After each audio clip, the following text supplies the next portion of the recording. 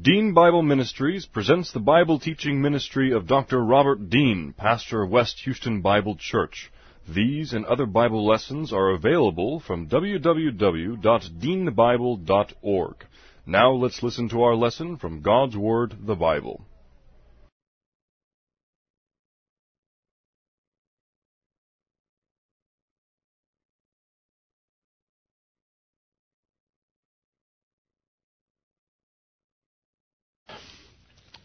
How shall a young man cleanse his way? By taking heed thereto according to thy word. Thy word have I hid in my heart, that I might not sin against thee. Thy word is a lamp unto my feet, and a light unto my path. Jesus prayed to the Father, sanctify them in truth. Thy word is truth. For the grass withers and the flower fades, but the word of our God shall stand forever.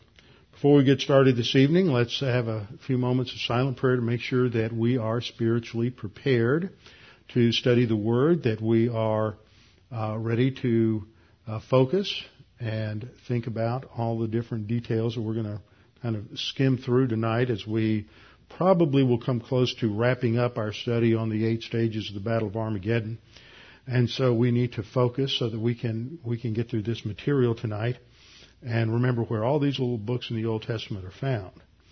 And so let's have a few moments of silent prayer, then I will open in prayer. Let's pray.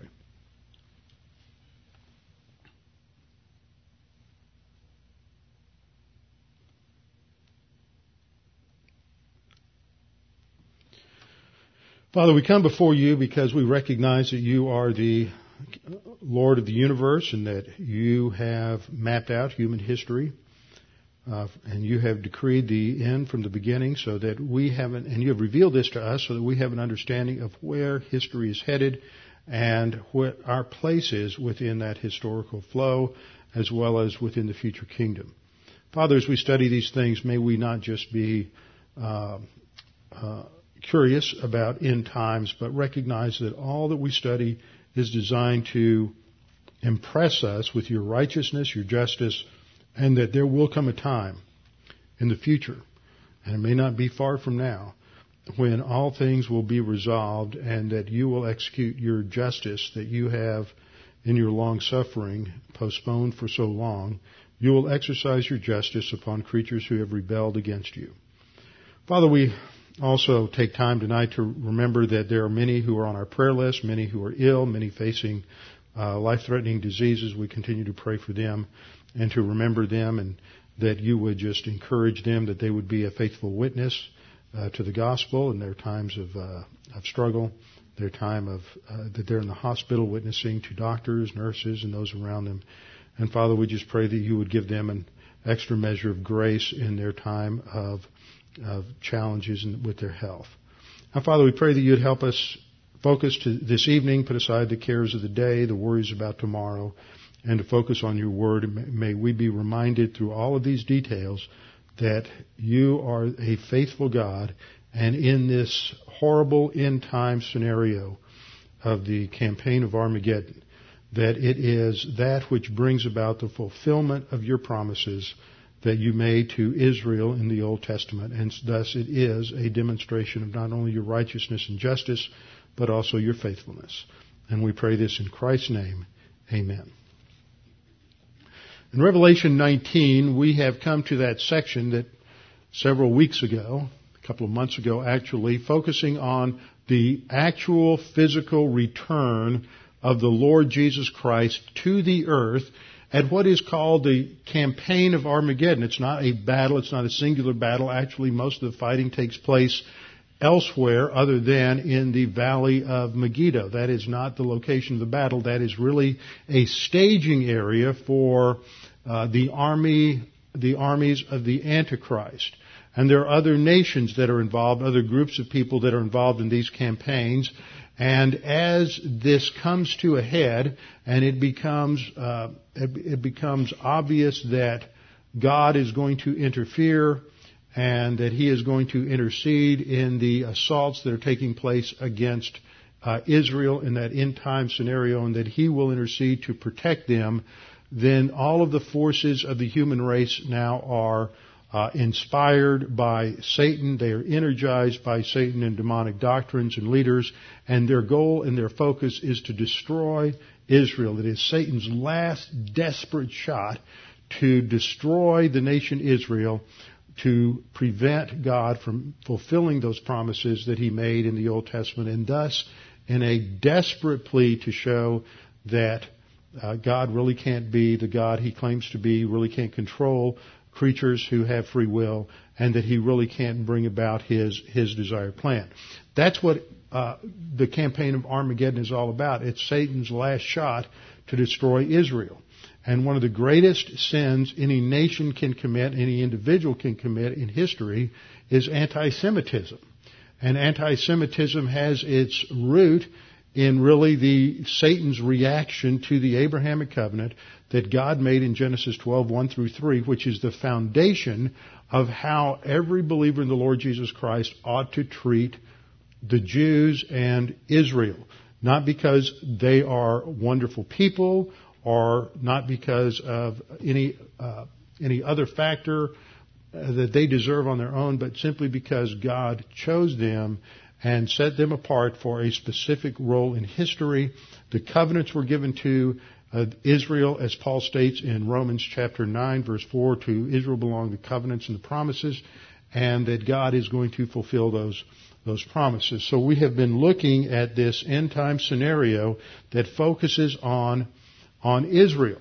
And as anti-Semitism has so often clouded and besmirched Christianity down through the last 2,000 years, and one of the greatest blights on Christianity has been the history of Christian anti-Semitism, this is taken to new heights by the evil of the Antichrist during the last half of the tribulation that culminates in this campaign. So it begins with a gathering of the armies of the Antichrist. They move into this staging area of the Valley of Megiddo up in the Galilee after he has been involved in a military campaign in Egypt, and he's heard a rumor from the north and from the east. And then as the eastern forces have come in, there has been a battle where the forces of the Antichrist have destroyed Babylon. And we're told in Revelation chapter 18 that the kings of the earth mourned over this. But yet in chapter 17 we're told that it was the 10 horns, the kings that are in alliance with the Antichrist, that they are the ones who burned Babylon with fire. So we studied the destruction of Babylon.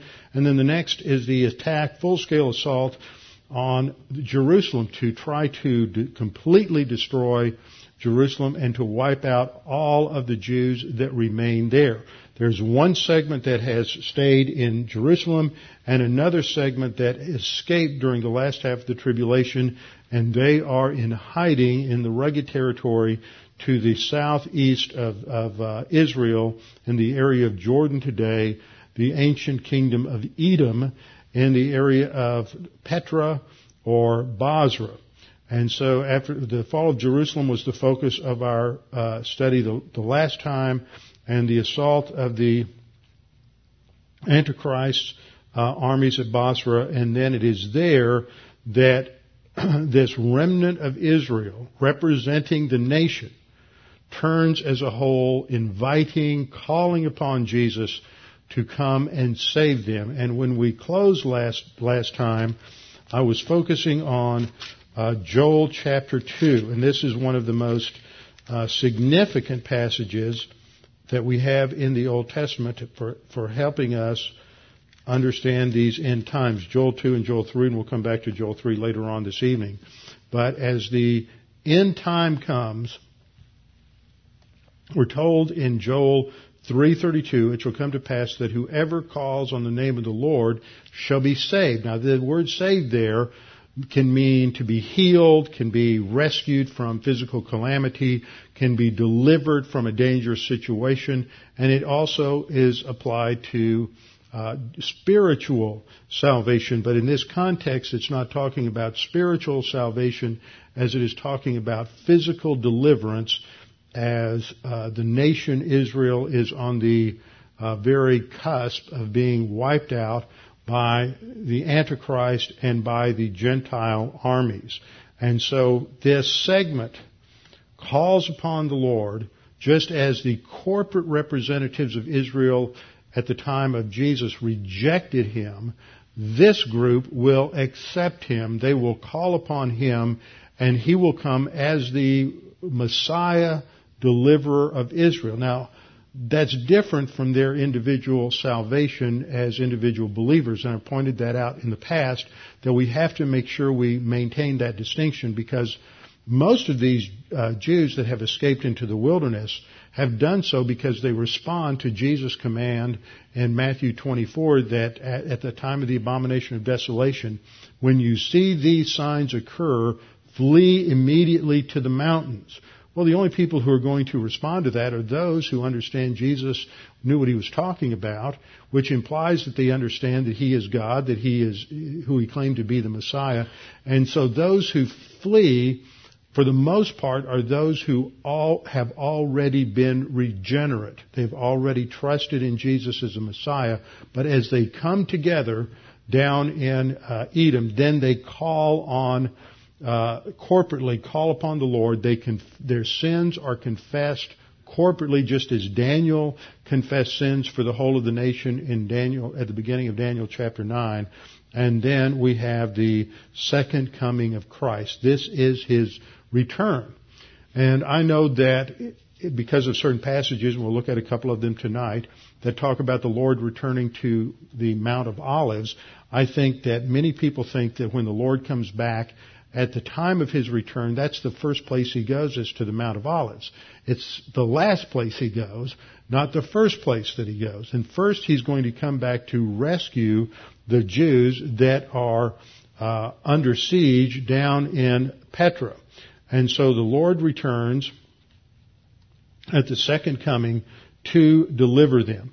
And he is pictured, this is the picture that we've seen in Revelation 19 that summarizes this, that he comes riding on a white horse, that he is wearing a robe that's dipped in blood, that he has the name Word of God written upon his thigh, and he has a sword coming out of his mouth, which indicates that he's coming in judgment, coming to destroy. And the reason he comes to this group, as I pointed out, is that they have fled there, according to Revelation 12:14, which told us that the woman who represented Israel fled into the wilderness, that God provided her with some sort of miraculous ability to escape the Antichrist, and then there she is provided for by God. And Revelation 12:14 said that she's nourished there for a time. That's one. Times, that's two more, so that's 3.5 a time. So that's 3.5 years. Now, the last period of history is Daniel's 70th week, a 7-year period. Half of a 7-year period is 3.5 years. So the tribulation period is a 7-year period that is divided into these two equal halves of 3.5 years each.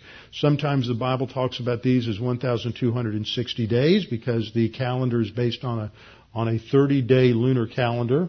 1,260 days is the same as 3.5 years, and that's the same as a time times and a half a time.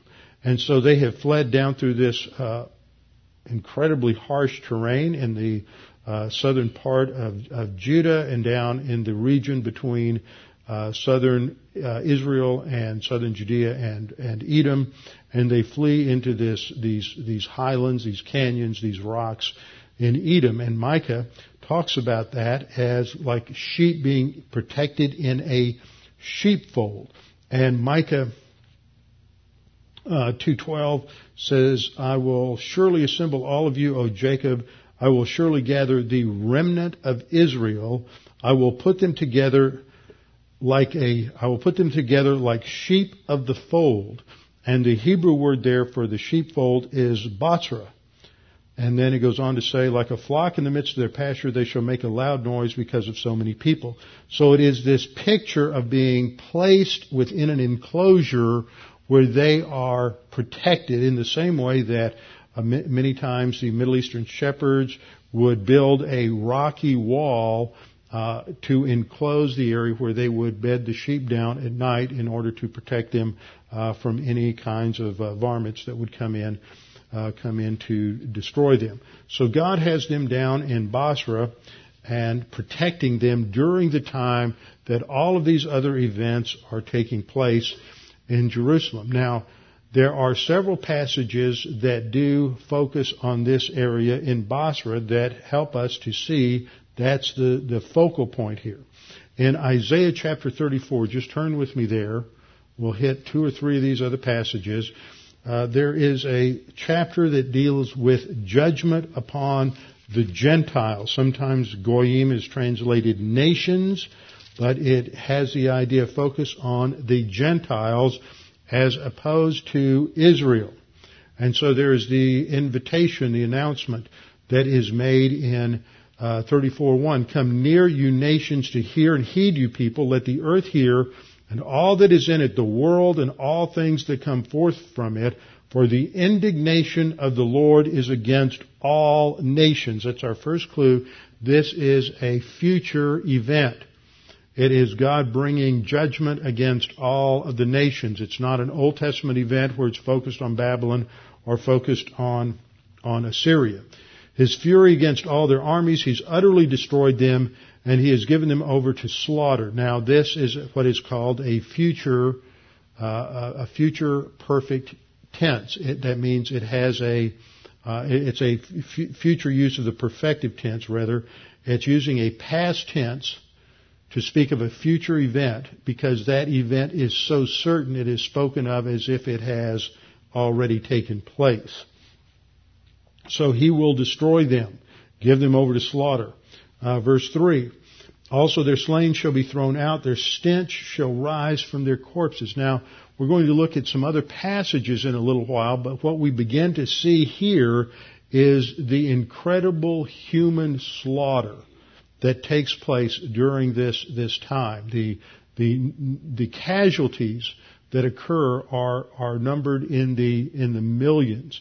And we just can't fathom anything like that. And some people would say, well, this is just something that's so terrible and horrible, and you Christians, you're just a bunch of bloodthirsty people who just want to see everybody killed. This isn't what we're saying. This is what God is saying. He has extended His grace again and again and again to the people, the earth dwellers, as we've seen in Revelation, and yet they have resisted, they've rejected, they have continued to shake their fist at God and refuse to subordinate themselves to His authority. And so finally it has come to this point where He must bring about this horrific judgment. So verse 3 says, all their slain shall be thrown out, their stench shall rise from their corpses, and the mountains shall be melted with their blood. So this is simply a hyperbolic way of talking about how extensive the bloodshed and the slaughter will be. Then verse 4, all the host of heaven shall be dissolved, and the heavens shall be rolled up like a scroll. And we've seen this same terminology, for example, in Isaiah chapter 3 in relationship to or Isaiah chapter 2 in relationship to the day of the Lord. Also in Revelation chapter 6 in talking about the sixth seal judgment. And this indicates again, this isn't talking about either one of those two judgments, but it shows that just as in some of the previous judgments in the period of the tribulation, the sixth seal judgment specifically, there are going to be these things that occur in the heavens. And all their hosts shall fall down as the leaf falls from the tree and its fruit falling from a fig tree. So there is this appearance that even the heavens are shaken. Probably a meteor shower, asteroid, something of that nature takes place. So there's definitely a physical event that occurs bringing damage on the earth. The earth is pretty much laid waste. All over the earth, there's not going to be a whole lot left that is really habitable at this point. And then the Lord speaks in verse 5, for my sword shall be bathed in heaven. Indeed, it shall come down on Edom. And the picture here is that this judgment is such that this sword is the sword of judgment, and that it is prepared in heaven for the execution of judgment upon all of the nations. And the result of that in verse 6 is that the sword of the Lord is filled with blood. It is made overflowing with fatness, with the blood of lambs and goats. And the picture here is that one of a great sacrifice of these people. With the fat of the kidneys of rams, for the Lord has a sacrifice in Bozrah and a great slaughter in the land of Edom. Now this never occurred historically. So there was never this kind of event in the history of Edom, so this must be a future event. And then verse 7 concludes by saying, the wild oxen shall come down with them, and the young bulls with the mighty bulls. Their land shall be soaked with blood, and their dust saturated with fatness. Now that fits with the same imagery that we see in Revelation, where it speaks of the fact that the blood will flow for an area of basically 180 miles, which is the distance from Dan in the north down to Bozrah in the Beersheba in the south, all the way over to Bozrah. So it is a time of incredible destruction that occurs there as the Lord Jesus Christ returns to rescue Israel. And this same sort of phrase that occurs in relationship to Edom takes place, is stated in Isaiah 63:1.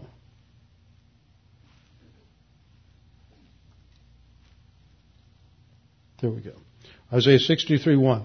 Who is this who comes from Edom? So the author is speaking as he's observing one who has now accomplished the judgment at Edom, and he is returning from this bloodbath. It says, who is this one who comes from Edom with dyed garments from Bozrah? See, they have been dipped in blood. It's been such a bloody, violent event that blood is just splattered all over his garments. This one who is glorious in his apparel. So there's this contrast that between the glory that comes from the Lord Jesus Christ in his person and the fact that he is covered in the blood and the gore of battle. He's traveling in the greatness of his strength. He's identified then in the next phrase as I who speak in righteous, mighty to save. This tells us two things. His judgment here, this destruction, all of this violence and bloodletting is done in righteousness. Now that just strikes the unbeliever, the person who has no understanding of biblical truth, as just a totally incongruous statement, because they operate on a presupposition in many cases where any kind of violence, any kind of fighting, any kind of massive bloodletting like this is just inherently wrong. And so these kinds of things today are very difficult for many people to understand about what Christians believe, because over the last 40 or 50 years, Satan has really promoted the lie that violence in each and every case is wrong, and that God is really this meek, mild, passive God who's just going to let everybody get away with whatever they want to get away with. And that is difficult for us sometimes in various perhaps witnessing situations, because people may raise questions. Well, I've heard Christians believe this or they believe that. And so I think it's important for us to sort of learn how to sidestep some of these issues, because somebody who's unregenerate can't understand these things, and we can't expect them to. We can just sort of make an end run and get back to the real issue, which has to do with Jesus Christ and his death on the cross. Now the writer Isaiah says in verse 2, why is your apparel red, and your garments like one who treads the winepress? And see, when we look at this and we bring in this whole winepress imagery, it is the same imagery that we saw as we studied in Revelation. In Revelation chapter 14, verses 14 to 16, there's this summary, Revelation 14, 17 to 20. picks up this same imagery in terms of the winepress. And this is a summary before the bowl judgments began. Then another angel came out of the temple, which is in heaven, also having a sharp sickle. And another angel came out from the altar who had power over fire. And he cried with a loud cry to him who had the sharp sickle, saying, "Thrust in your sharp sickle, gather the clusters of the vine of the earth, for her grapes are fully ripe." So the angel thrust his sickle into the earth and gathered the vine of the earth and threw it into the great winepress of the wrath of God. And the winepress was trampled outside the city. Notice, not in the city, but outside the city, which is where the battle takes place. And this is where we have the passage, "And the blood came out of the winepress up to the horses' bridles for 1,600 furlongs," which is about 180 miles. And so that picks up the same imagery of judgment being the treading of the grapes in the winepress. Now, the one who comes up, I keep hitting that too many times, the one who comes up who is blood splattered says, in response to the question, "I have trodden the winepress alone." Notice, I'll point this out again. When the Lord comes back, even though He's accompanied by armies of angels and church age believers, He does the fighting alone. Not we're just there as the support team, the heavenly witnesses. But it is the Lord and the Lord alone who does the fighting. He says, "I have trodden the winepress alone, and from the peoples no one was with me. For I have trodden them in my anger and trampled them in my fury. Their blood is sprinkled on my garments, and I have stained all my robes. For the day of vengeance is in my heart." Now again, we have that word vengeance that needs to be understood. It's not personal vindictiveness. It is not the seeking of personal revenge. The Hebrew word has to do more with the execution of judgment, that which necessarily must pay for a crime. It's a strong, righteous, judicial word. And this phraseology, the day of vengeance, is one that is often used in the Old Testament prophets as a description for the day of the Lord and these end-time events of divine judgment. And then verse 5. "I looked, but there was no one to help, and wondered that there was no one to uphold. Therefore my own arm brought salvation for me. My own fury, it sustained me. I've trodden down the peoples in my anger, made them drunk in my fury, and brought their strength to the earth." So this is a picture here now we see in Isaiah 34 and Isaiah 63 focusing on this incredible calamity, one-of-a-kind bloodletting that occurs in Edom. Now there's another passage that confirms this in Habakkuk. In Habakkuk 3:3, "God came from Teman, the Holy One from Mount Paran." Now, Teman and Mount Paran are both located in Edom, in that same area as Basra and Petra. And Teman is thought to have been located in the southern part of Edom. And so it is God, the Holy One, who comes, and His glory covers the heavens, and the earth is full of His praise. Now, we'll look at Habakkuk 3 a little bit later on in order to tie some things together there. But Habakkuk 3:3 clearly speaks of what God is going to do at the time that He returns to rescue Israel. So Teman and Mount Paran speak of the same event. Habakkuk 3:3 is often stated to be a prophecy. Some think it was fulfilled in the past in 586, but there's several things that are stated there that indicate it has to have a future fulfillment. Then in Matthew 24:30 we read, Jesus said, "Then the sign of the Son of Man will appear in heaven. And then all the tribes of the earth will mourn, and they will see the Son of Man coming on the clouds of heaven with power and great glory as He descends." In Jude 14 and 15, we're told the Lord will come with 10,000 of His saints, 10,000s of His saints.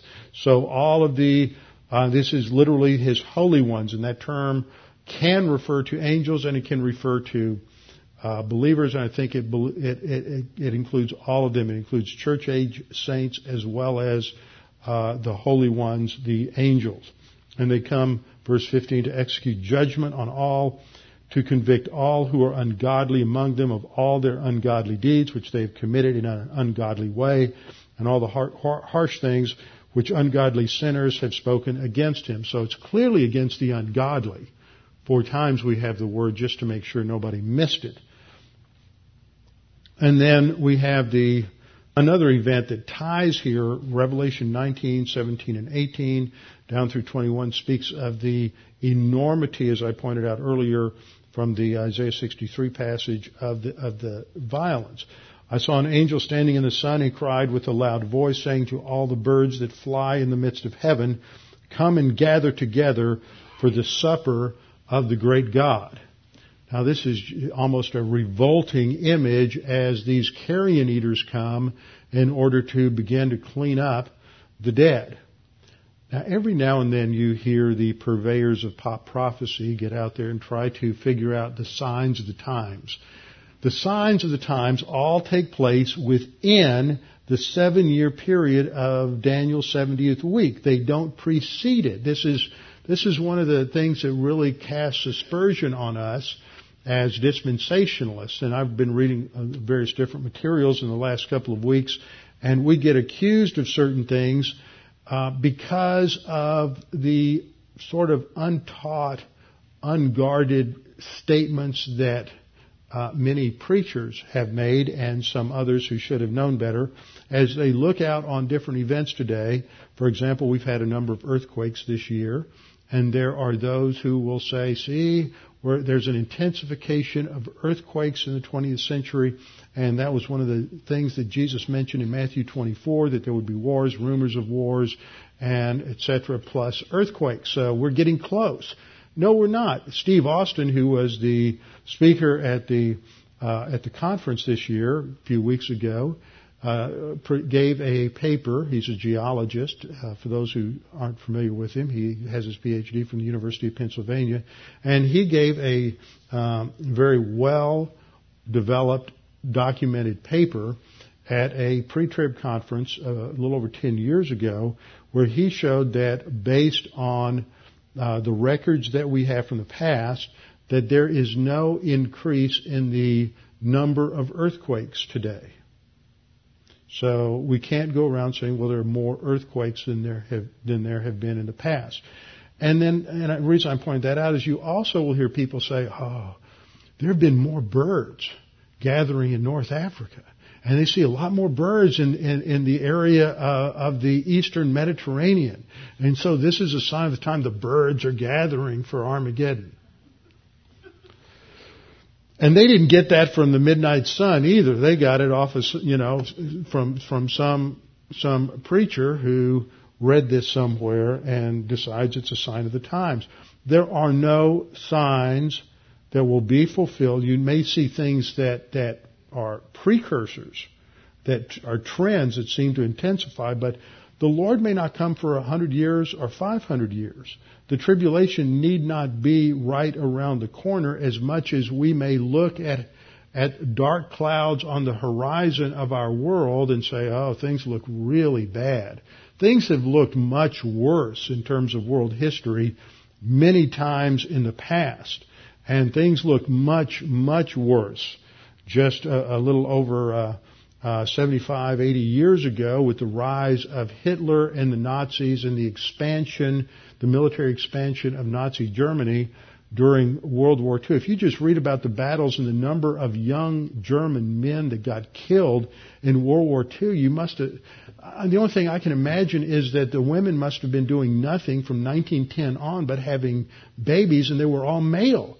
It's just amazing how many Germans died in World War II from this little country that's smaller than Texas, how they managed to produce that many men in that short a time, in that age, from 40 and under, who were slaughtered on the battlefields of Europe. And what they did in terms of the horrors, from the Holocaust to just the other events of war that transpired both in Eastern Europe and in Western Europe, just boggles the mind. But we don't see anything like that happening now. The potential is always there. So we have to be very careful not to become a little myopic in terms of prophecy and think that, it's going to happen in our generation. But what will happen at the end of the battle is a cleanup campaign. And God is going to bring in the scavengers to clean up the battlefield and from all of the dead bodies that are there. And that's what's explained in Revelation 19, 17, 18, and down in verse 21. The rest are killed with the sword that proceeds from the mouth of him who sat on the horse, and all the birds were filled with their flesh. Now, this fits with the prophecy in Ezekiel. In Ezekiel chapter 19, we are told that there is going to be this massive feast of carrion in the end times. And it begins in Ezekiel 39:17 and talks about, as for you, son of man, thus says the Lord God, speak to every sort of bird and to every beast of the field.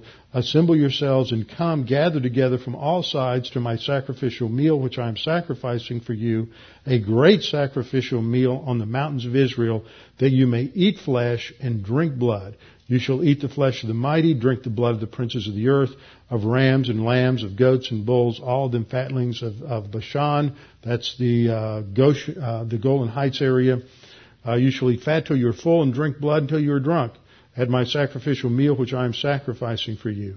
You shall be filled at my table with horses and riders, with mighty men, with all the men of war, says the Lord God. And then he says, I will set my glory among the nations. So this tells us it's clearly an end times event. And the purpose of all of this, verse 22, so the house of Israel shall know that I am the Lord their God from that day forward. And then the Gentiles will also know this, beginning in verse 23 and extending down through the rest of that chapter, shows the witness to the Gentiles that they will know that God has worked in the house of Israel and has restored them to the land. Verse 25 and 26 states, God says, now I will bring back the captives of Jacob and have mercy on the whole house of Israel. There is a future restoration of Israel. There's one regathering that's in unbelief. I believe that's occurring now. And one that occurs at the end of the tribulation, just prior to, just there at the time of the second coming. That is this regathering spoken of in Ezekiel 39:25 and following. Verse 27, when I brought them back from the peoples and gathered them out of their enemies' lands, and I am hallowed in the sight of many nations, then they will know that I am the Lord their God, who sent them into captivity among the nations, but also brought them back. That's the fulfillment of Deuteronomy 30, and left none of them captive any longer. And I will not hide my face from them any more, for I shall have poured out my Spirit on the house of Israel, says the Lord God. Now, we could go to Habakkuk 3, but you can look at it. Habakkuk 3, is also a focal point. It is prophetic. Habakkuk is putting himself in the place, time-wise, of someone living at the time of the return of the Lord. And so this is the focus. It is the occasion for Habakkuk is, of course, the judgment coming in 586. But chapter 3 goes beyond what happens in that time to a future event.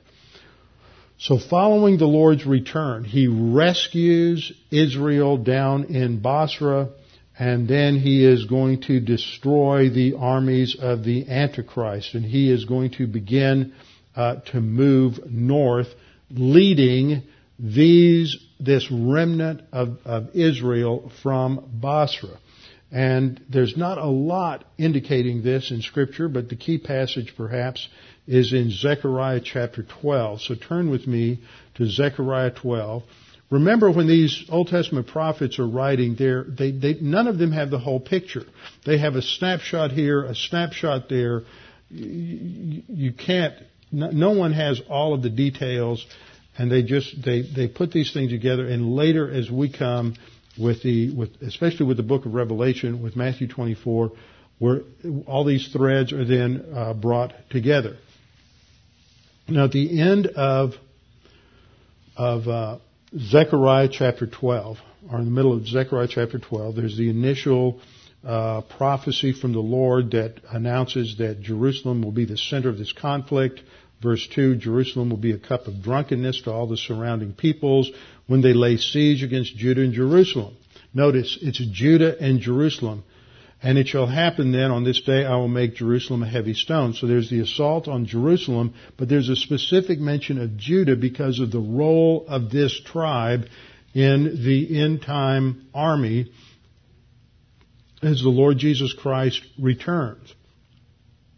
Verse 5 says, and the governors of Judah shall say in the heart, the inhabitants of Jerusalem are my strength in the Lord of hosts, their God.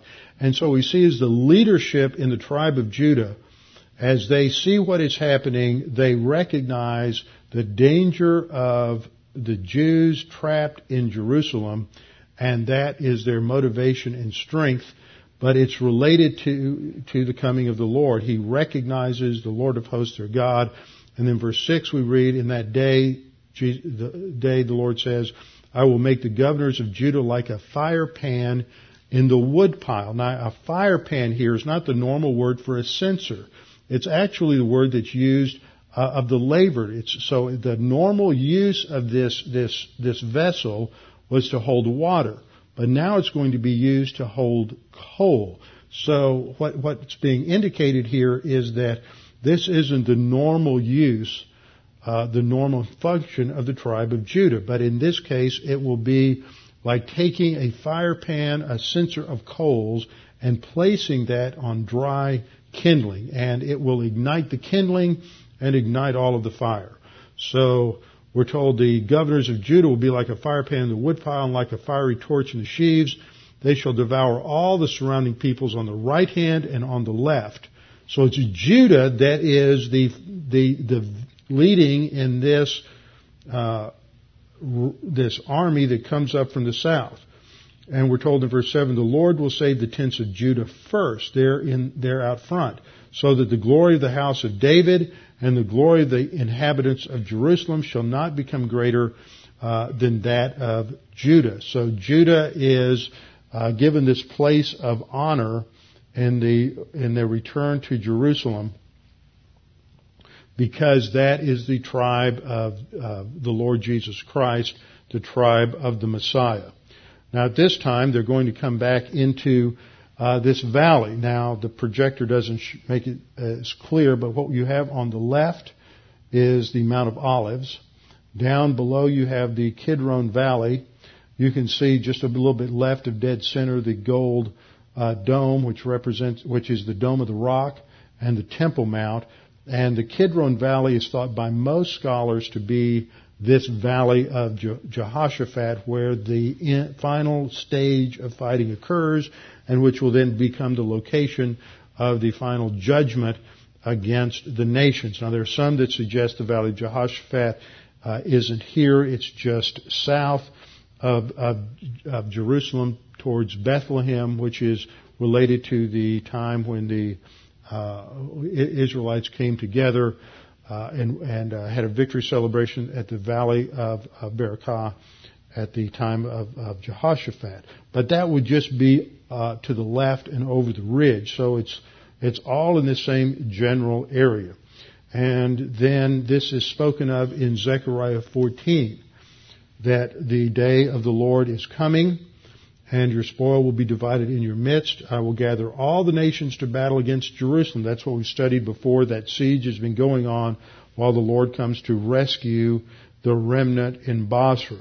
And then he leads the fight against the nations. Verse 3, then the Lord will go forth and fight against those nations as he fights in the day of battle.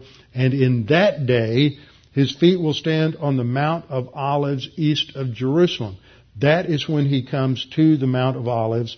And we read on, and the Mount of Olives will be split in two from east to west, forming a great valley. Now this is going to enable the remnant that's been trapped in Jerusalem to escape. In the 1948 War for Independence that Israel had, there were a number of Jews that were trapped in the old city by the Arab armies, and they were there for several months, and the Jews kept fighting.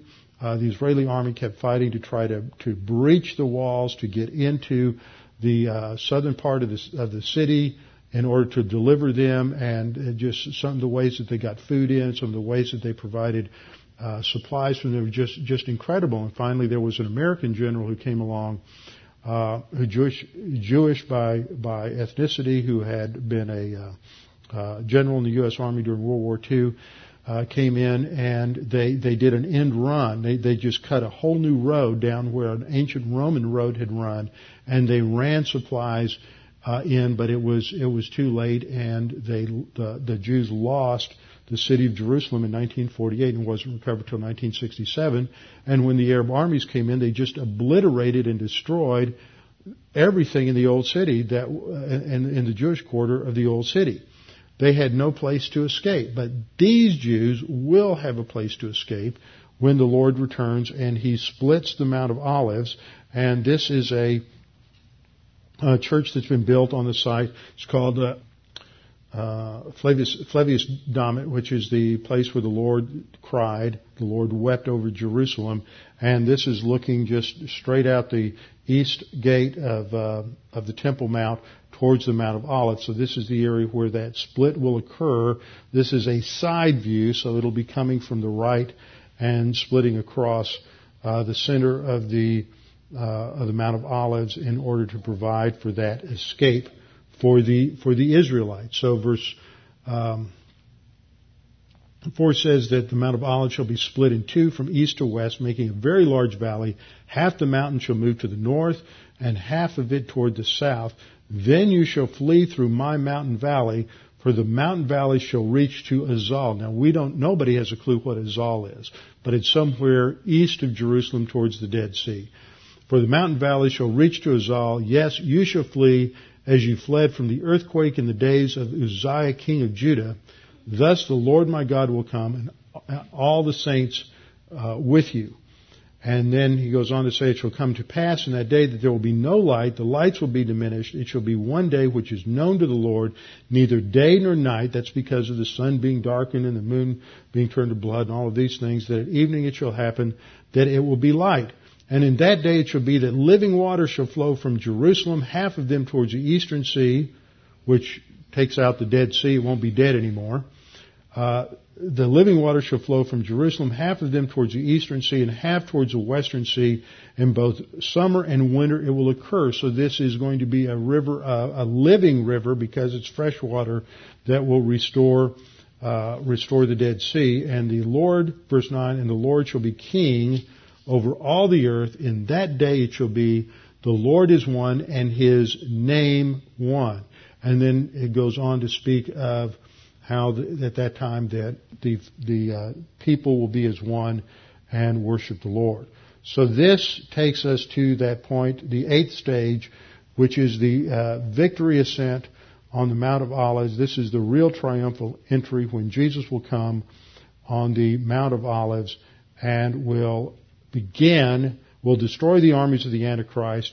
We'll go back next time back into Revelation 19. He sends the Antichrist and the false prophet to Sheol, to the lake, directly to the lake of fire, and then he sends Lucifer, or the devil, to the abyss, where he's chained for 1,000 years, and begins a series of judgments, and one of which is the judgment on the nations, as identified in Joel 3. Multitudes in the valley of decision. That's in the valley of Jehoshaphat.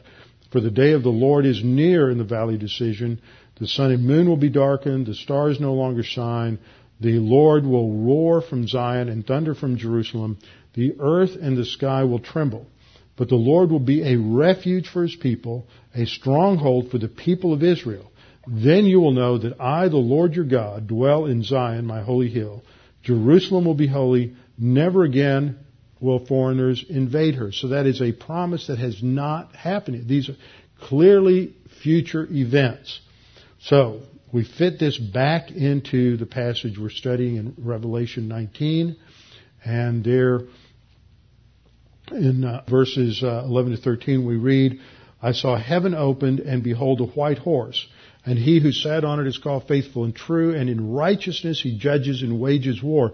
That's what we're seeing when he comes at Edom, rescues the Jews there, destroys the armies of the Antichrist that are there. That's the war he wages. His eyes are a flame of fire. On his head are many diadems, because he is the King of Kings and Lord of Lords. And he has a name written upon him which no one knows except himself. And he is clothed with a robe dipped in blood. That's from the battles. And his name is called the Word of God. And we read that on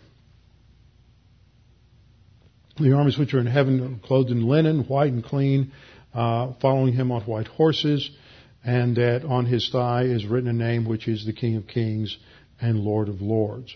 So all of this brings us to that final stage of the victory that the Lord has over the armies of the Antichrist. Now, back in Revelation 19, we have a few minutes left. Back in Revelation 19, as we finish that section dealing with the return of the Lord, then we see the beginning of the judgment starting in verse 17. Now this is again just given in a summary fashion in Revelation, because the details are given elsewhere in Scripture, and we'll have to put these together to look at the different judgments that take place at this time. There's a 75-day interval that comes between the literal return of the Lord in Revelation 19 and the beginning of the millennial kingdom. And it's during that 75-day interval that a number of different things occur, including a cleanup campaign and these various judgments that will take place. So verse 17 reads, Then I saw an angel standing in the sun. He cried out. We've seen this already tonight, calling for the birds to come and to begin to clean up all of the carrion. And then verse 19, I saw the beast. That would be the Antichrist. The kings of the earth and their armies gathered to make war against him who sat on the horse and against his army. Then the beast was captured, and with him the false prophet who worked signs in his presence, by which he deceived those who received the mark of the beast and those who worshipped his image. These two are cast alive into the lake of fire burning with brimstone. Now I always get this question. Are they cast alive in their mortal bodies? The text doesn't say, but no, if they were cast in their mortal bodies, they would just be completely incinerated in seconds. It is obvious that if they are going to continue in the lake of fire, feeling pain, that in this process, that they are going to be given the same kind of body that unbelievers have as they go through the torments and the pain of eternal judgment.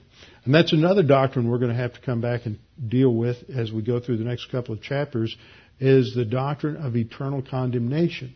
Because there have been a number of evangelicals, surprisingly, in the last 20 or 30 years, who have picked up a liberal view that came out in the late 19th century that judgment in the lake of fire is not eternal.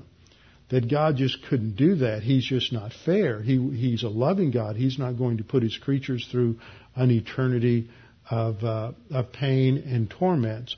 And so the question is raised, is the lake of fire really for eternity, or is it just for a short time and then the annihilation of the unbeliever? So we'll address that. But these two are cast alive, so somewhere in the process they're given a different body, one that will enable them to be alive and to still experience all of the excruciating pain of the lake of fire. And then verse 21 says, And the rest were killed with the sword which proceeded from the mouth of him who sat on the horse, and all the birds are filled with their flesh. So that concludes the tribulation period. Then we have an interim period where we see these other judgments begin to take place. For example, the first judgment mentioned in chapter 20 is the dragon, the serpent. Satan is cast into the bottomless pit and placed there, and a seal is placed on him that he will not deceive the nations till the 1,000 years are finished. And then he is released. So this gets into the millennium after the second coming, but there are other things that take place here, which will be the focal point of our study next time as we begin to look at the 75-day interval and the judgments that occur between the second coming of Christ and the beginning of the millennial kingdom. Let's bow our heads and close in prayer. Father, thank you for this opportunity to study your word and go through these things this evening, to realize that this is a manifestation of your righteousness. You come in a righteous judgment. The Lord Jesus Christ is called righteous and true. It is a time of vengeance, which is a righteous judgment on rebellious mankind. And this is necessary because of the evil that sin is.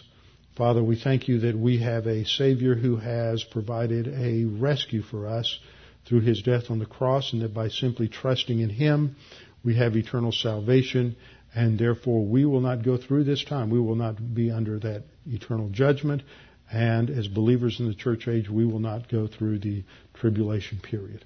Father, we pray that you would encourage us with these things. We pray in Christ's name. Amen.